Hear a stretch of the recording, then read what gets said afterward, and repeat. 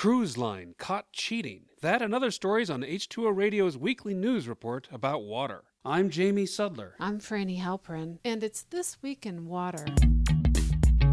As California enters into what may be its sixth year of drought, the state released a draft plan to make permanent what were temporary water efficiency or conservation standards. Officials note that the state has suffered the driest 4 years in history, and 75% of California is still in severe drought conditions. The new plan proposes to ban some practices permanently, such as hosing off sidewalks and driveways and excessive lawn watering. But it also takes into consideration local circumstances, such as temperature and drier climate zones. For example, Palm Springs in the desert would have a different water budget than San Francisco. The conservation plans have received criticism from environmentalists who say they do not require any new cutbacks from agricultural districts. Ben Chu of the Natural Resources Defense Council says that agriculture should be required to identify opportunities for saving water and recognize the benefits of more efficient practices. While the state was trying to deal with the drought,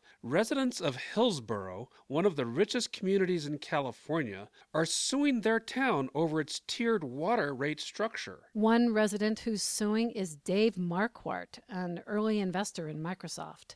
His 3-story house sits on an acre and a half of landscaped grounds. Those bringing the lawsuit claim that it violates a state proposition which requires Hillsborough to charge only what it costs to supply the water. But the tiered structure promotes conservation. As of June this year, the town uses about 320 gallons per resident per day, which is about 3 times the state average. The mayor of Gatlinburg, Tennessee, said that the wildfire which devastated his community last week was unlike anything they had ever seen. Recent reports put the death toll from the blaze at 13, and 85 people were injured. About 1,000 buildings were damaged in the town. Drought conditions have affected the area all summer and into the fall. Around the Great Smoky Mountains National Park, the rainfall deficit is nearly 20 inches, and Tennessee is having its 3rd warmest year on record. To some, it's not yet clear whether climate change will make these types of fires in the southeast more common, but according to Chip Conrad at the University of North Carolina, this fall has seen many more wildfires than what's normal. Dr. John Abraham, a professor of thermal sciences, writes in The Guardian that climate change did cause this fire, and it's known that human-caused warming is making drought and heat more severe. Clashes broke out between police and protesters in Nicaragua over the construction of a gigantic canal from the Caribbean to the Pacific. 11 people were injured on Wednesday in an area about 180 miles from the capital of Managua. The protesters had planned to go to the capital later last week, but called it off, saying they are peace lovers and wanted to avoid confrontations. A Chinese investment firm is backing the new canal, and the government of Daniel Ortega says it will lift the country out of poverty. If undertaken, the project could be the biggest earth-moving operation in history. It will dig a 30-yard wide channel nearly 200 miles long, so that even the world's largest ships could pass through the isthmus between the Pacific and the Atlantic. But the project would have devastating consequences, according to opponents. Hundreds of thousands would be forced from their land. And indigenous peoples, local residents, and environmentalists say it will cause damage to Lake Nicaragua, which is the largest lake in Central America.